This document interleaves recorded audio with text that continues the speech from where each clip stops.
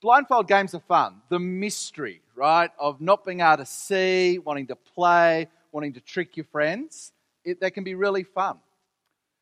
Doing life with a blindfold is not fun. Doing life with a blindfold is terrible. There's a verse in our passage tonight which says this. No one, next slide, thanks. No one has seen God. Okay, this is the universal condition that every single human being in the world has. You may have seen God, but I'd be very surprised. But most people, if not everyone, has not seen God. You may have a vision, you might have had a dream, but you have not looked him in the eyes or her in the eyes. You see, no one has had a face-to-face encounter with God. We've got blindfolds on. The problem when you can't see someone is that you have to speculate. You have to imagine what they're like. I've never met Payne Haas. I've never met Josh Papali. I was corrected for that. But I imagine that they look like me. Okay? No, they don't look anything like me. They're a foot taller and a foot wider. But I speculate what they're like. This is a 3-month baby. We get to speculate what this baby's going to be like. Maybe they're going to be beautiful and charming and sophisticated and witty like their mother. Or they're going to be opinionated and stubborn and annoying like their... I won't finish that sentence. It's speculation, right? We've got no idea. When will we find out what that child's like? When we meet them. When we watch them grow up. You see, you've got to have direct contact to know what someone's like, or you're speculating. Now, it doesn't matter what that baby's like, but I tell you what, it really matters about God. Because whatever's in your brain about God shapes how you live every day of your life. Okay? The dominant metaphor tonight is a ladder. I want you to imagine that every single one of us is climbing on the ladder of life. Start at the bottom, working up, okay? So wherever we are in this room, you're somewhere on your own ladder of life. And that means wherever you are, you look down and you go, where did I come from? Your belief in God answers that question. You look straight ahead and you grab hold of that rail and you go, what the heck am I doing here in this world? The answer to that question for you will be dependent on what you think about God. And when you look up and you go, what is beyond the ladder? The answer to that question will be dependent on what you think about God. You guys have got atheist friends at school and at uni and at TAFE and at work, right? They speculate really strongly that there is no God. That's their speculation.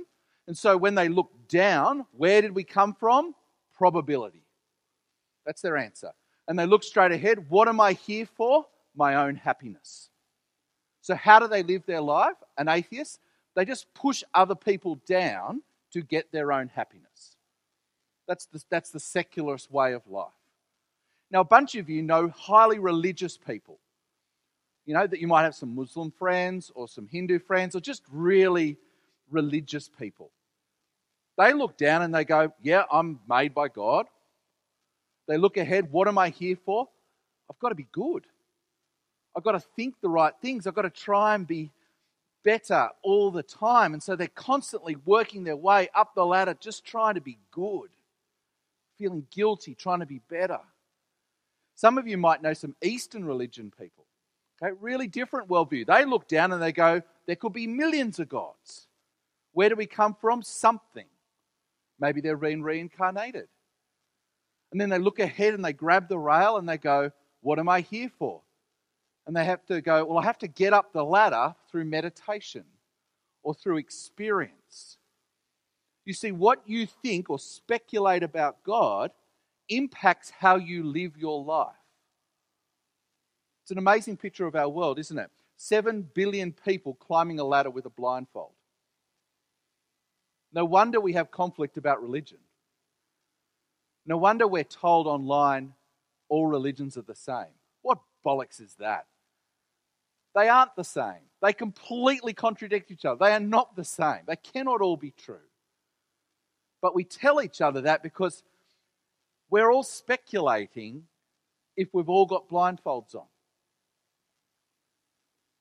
I want you to know it's into this world of blindfolded people that we're confronted with the unmatched claim of Christianity. Now, you might be here for the first time. You've never heard about Jesus. This is the most unique thing about Christianity compared to every other religion and worldview in the world. Here it is. No one's ever seen God. Okay, we agree with that, comma. But the one and only Son, who is himself God and is in closest relationship with the Father, has made him known. No other religion will say this. Secularists won't say it. But Christians will say, the Son of God, who is himself God, has made God known in history. In Ed speak, God's come down the ladder and taken the blindfold off. You can leave tonight and never have to speculate about whether God exists ever again. You don't have to think, I have to imagine what God is like. No. If this is true, then you can leave knowing exactly what God is like because he's come down the ladder. Now, in John chapter 1, as you heard it read, you'll have noticed that God comes down the ladder in a mysterious character, and it's called the Word. And so tonight, what we're going to do is I'm going to talk through 8 points. You think, we're here to midnight, right? We're not here to midnight. Okay?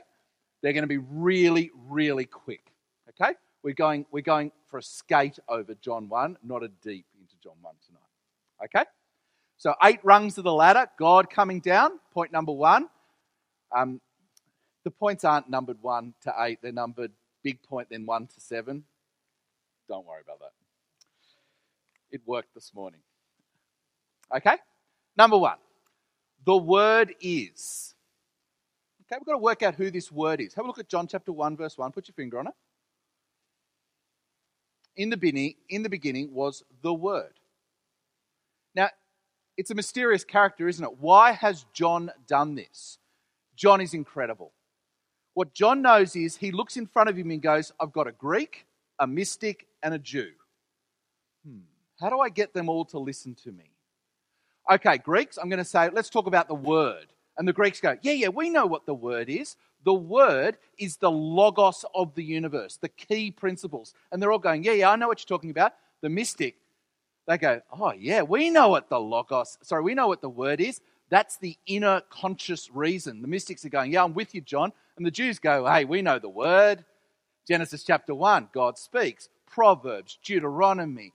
We know the Word. The Word is the Old Testament where God powerfully self-expressed himself in creation and revelation and salvation.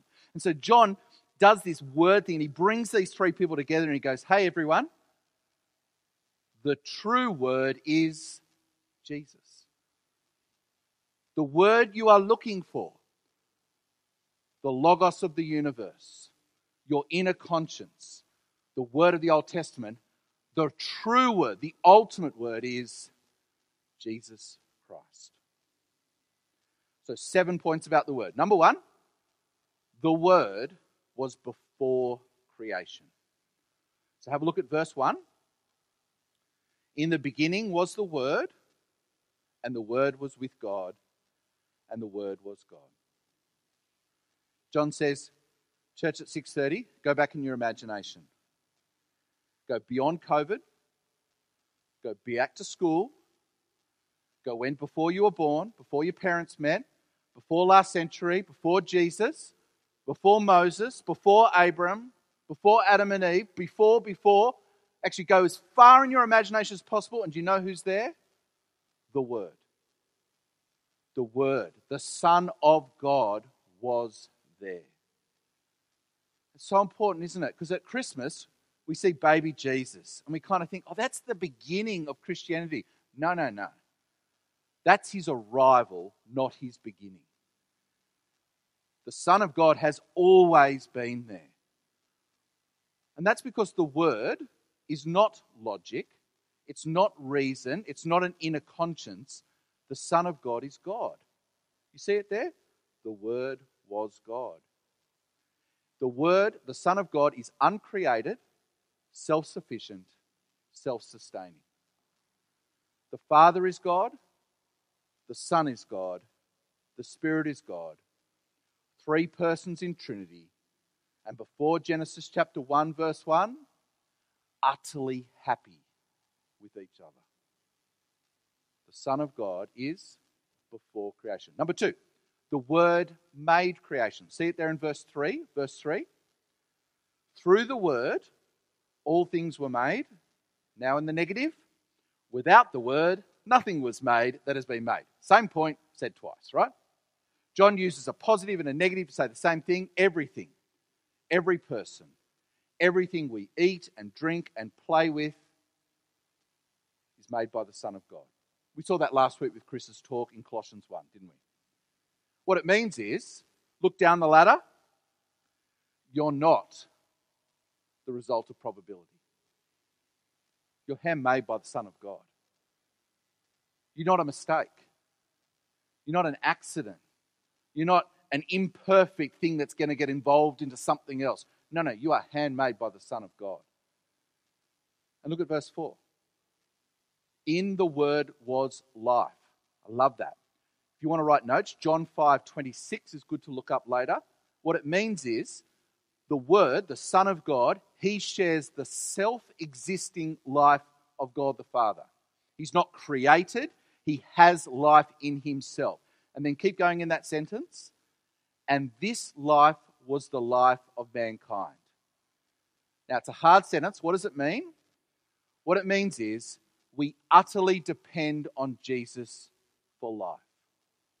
You guys are incredibly creative. Some of you are builders and studiers and musicians and doctors. The only way you are creative and interesting is because of the Son of God.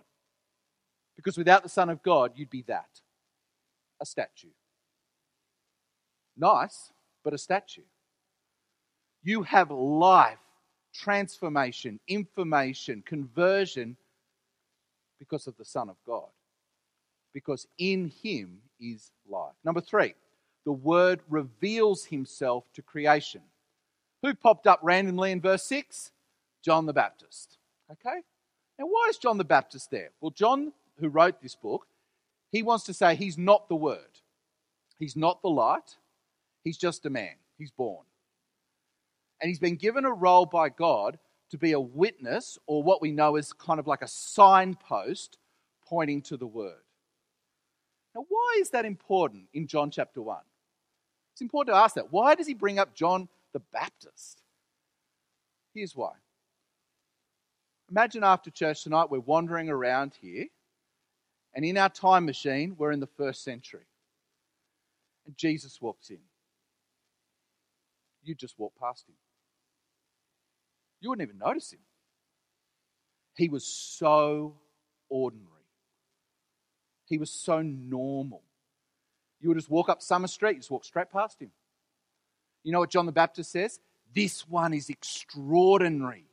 You've got to look at that one. Because Jesus doesn't turn up with a halo on his head. He doesn't come in a big uniform. He's ordinary looking, but extraordinary. Look at verse 9.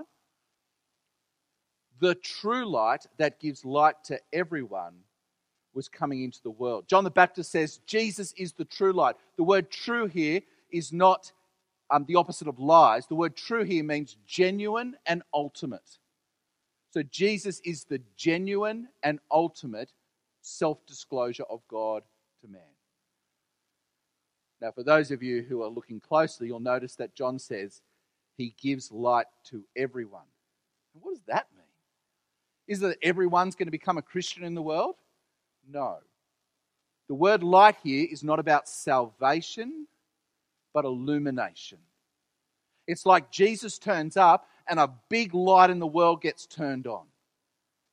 And that everyone can see God. What that means is 7 billion people, if they look at Jesus, will be able to see God. They don't have to speculate anymore. Number 4, the Word divides creation. Steve Jobs makes Apple. You may be an Apple hater. You may be an Apple lover. I don't care. Okay? He made his own company. 1976 with Steve Wozniak, he built Apple. He was 21. Don't waste your life, you 20-year-olds. Ready? Okay. In 1985, when he was 30, you know what happened? He got kicked out of his own company. They mutinied. They threw him out. They said, Steve Jobs, we don't know you anymore. Now, we know he had the last laugh, right? Okay. But at that moment in 1985, he was kicked out, mutiny. Look at verse 11. The word came to that which was his own, but his own did not receive him. Global mutiny. The word comes to his creation and is rejected. The Son of God who has life in himself comes and people don't want to know him.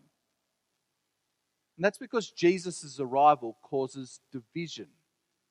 We know that, don't we? If you've been at all around Christians for more than 2 minutes, you know Jesus creates division. Christmas story, right? King Herod, I want to kill him. The wise man, I want to worship him. All through Jesus' life. Pharisees, we're going to kill him.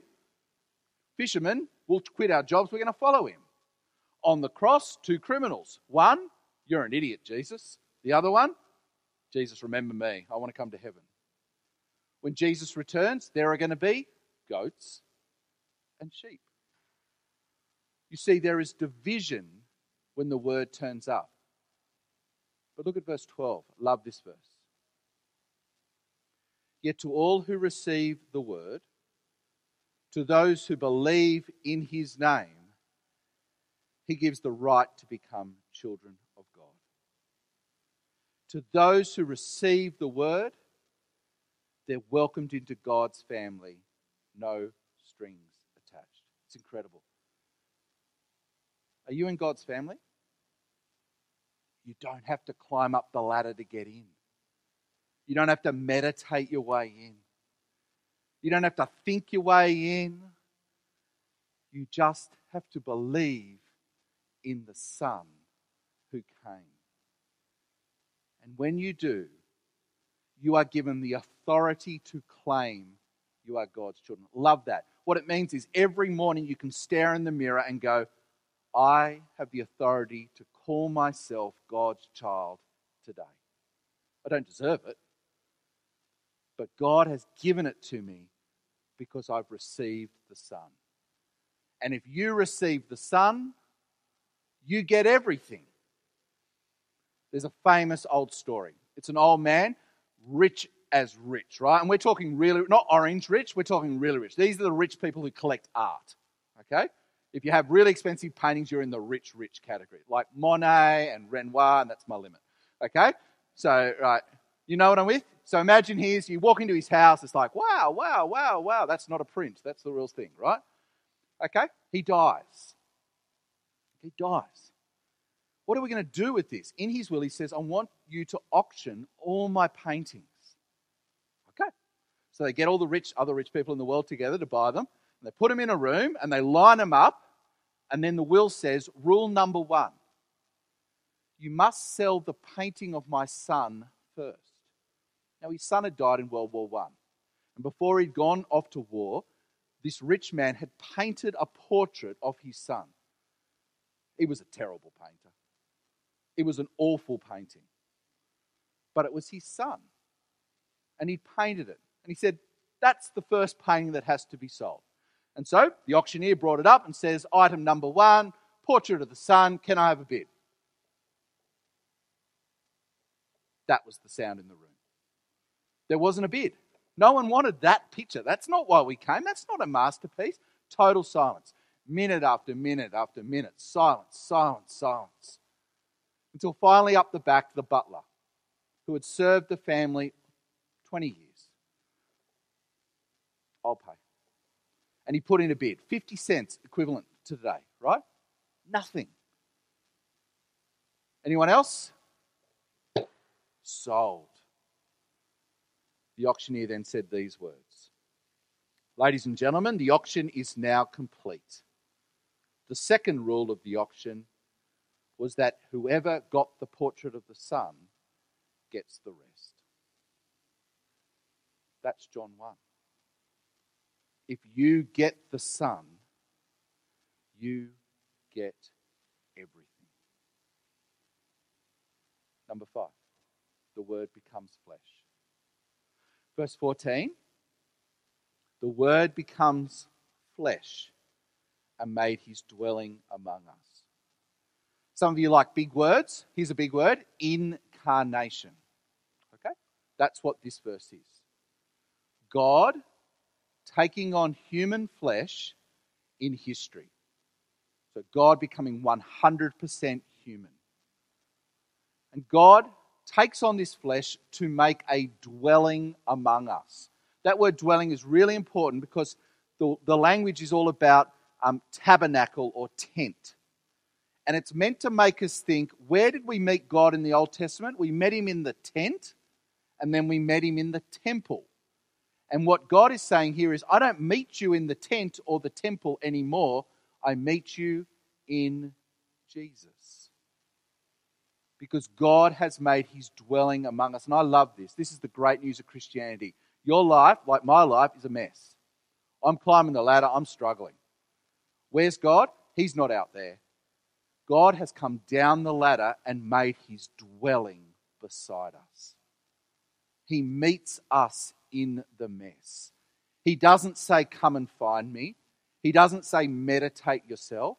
He says, I meet you in the mess. Jesus becomes flesh and dwells amongst us. Which means as you meet Jesus in the Word, he is like you, understands you, represents you, walks with you. Number 6, the word of glory. The second half of verse 14, we have seen his glory, we have seen his glory, the glory of the one and only Son, who came from the Father, full of grace and truth. As you look at the word, at Jesus, you see the glory of God. Now, some of you are going, yeah, so what? That's nice. No. You've got to read your Old Testaments, don't you? Who could look at the glory of God in the Old Testament? No one. Do you know all Moses could see was the afterglow of God's glory? He couldn't look at God's glory. He could just see kind of the reflection of it. Isaiah had a vision of God, Isaiah 6, and he sees the glory of God in the vision. It's just a vision. He's shattered for weeks. Can't speak. You see, the glory of God, God's character, God's majesty, God's holiness, God's bigness is so distinct from you and me as sinful people. If we look at it, we will die. But look what the verse says. We have seen his glory. The arrival of Jesus, the Word, enables human beings like you and me to look at God's glory. We can see it veiled in Jesus incarnate in the world, and we will be able to see it in full when we see Jesus in heaven. But every time you look at Jesus' miracles, Jesus' words, and ultimately Jesus on that cross, you are seeing the glory, the character, the majesty of God. And if you've got, if you're writing notes, John 14:9, Jesus says this incredible verse. Anyone who's seen me has seen the Father. Anyone who sees Jesus sees God the Father. But how can sinful people see God's glory? Number 7, the word of grace. Verse 16, out of his fullness, we have all received grace in place of grace already given. God doesn't come down the ladder to go, hey, I just want to say hi. God doesn't come down the ladder and go, keep going. God comes down the ladder and says, I want to give you grace, kindness, mercy, forgiveness. That's why God comes down the ladder. He came to die on a cross. You can only ever see God's glory. You can only call yourself a child of God because of the grace of Jesus. And what does this verse mean? Grace in place of grace, or grace upon grace in your Bibles, or a version of that. All it means is The Old Testament was full of God's grace. The promises to Abram, the giving of the law, they're all grace moments. But Jesus is the grace upon that. The fulfillment, the better grace, the ultimate grace. Because he comes down and does what the whole Old Testament pointed to, was to restore our relationship with God. Cult film. What is it? Forrest Gump. Well done. Go and waste 3 hours of your life watching this movie. I know. It divides people, like the word. See that little feather there? That's the theme in the whole movie, right? This feather kind of drops in, drops out, kind of following it around, right? Tom Hanks playing Forrest Gump, he says this in the middle of the movie. I don't know who is right, Mum or Lieutenant Dan. Whether we are all like feathers floating on a breeze or whether we have a destiny. It's a really sad quote, isn't it? Are you just feathers on a breeze? It's horrible to think. Is that me? Am I just on this ladder as this feather floating on a breeze? Well, that's life in a blindfold, isn't it? Forrest Gump says, I don't know where I've come from. I don't know where I'm going. I've got no assurance about anything. That's what happens when the blindfold is on and you don't know God. But you know what John 1 says? God's made himself known in the person of Jesus. Jesus is the Word. Jesus was there at the beginning. Jesus is the Lord of this life. Jesus is the Lord of the next life. And you can leave this building tonight with absolute certainty that you're connected to the God of life. Why does it matter? You can go to bed tonight if you know Jesus, knowing where you've come from. Handmade by God. If you know Jesus as your Lord and Saviour, you can go to bed tonight knowing you are a child of God forever. Good days, bad days, doesn't matter. You're always a child because you know the Son. If you know Jesus, you know where you're going.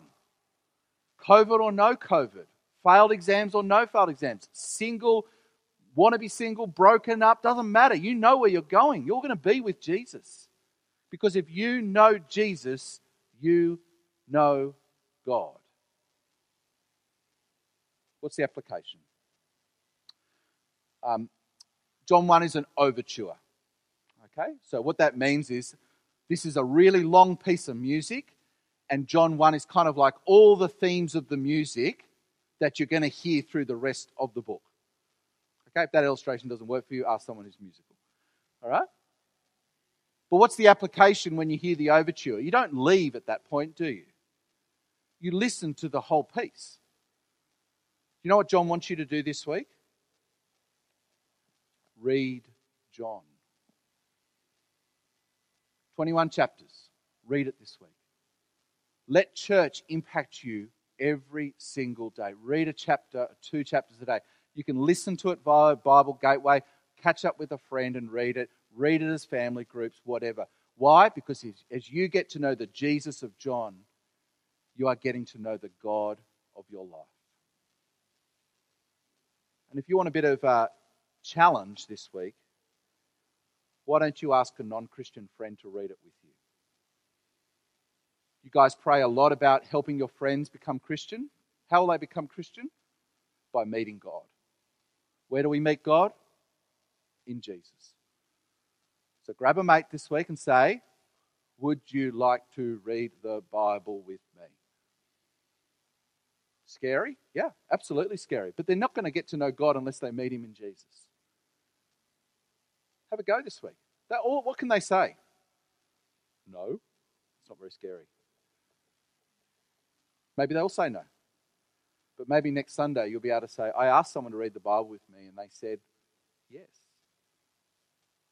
Speculation time is over, guys. We don't have to go out tonight and go, where is God? What's God like? It's over. Why?